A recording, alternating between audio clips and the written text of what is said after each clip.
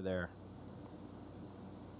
Okay, so this week, Lady Ada, you were making sure all of our Circuit Python stuff works with Azure, because we're going to be doing a bunch of Azure projects. That's right. So take it away past us. Hey, Lady Ada, what is this? Hey, this is a Feather TFT ESP32, and as you can see here, sending data to Azure. This is running an Azure IoT demo where I'm sending data from this barometric pressure, temperature, and humidity sensor, as well as the battery level, to Azure. So I'm kind of experimenting. I've never made an Azure account, but this is a really popular IoT service.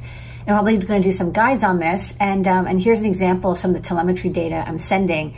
And you can see like all the data. Actually, the battery died this morning because I ran it all night. So you can see the battery charging and it's connected.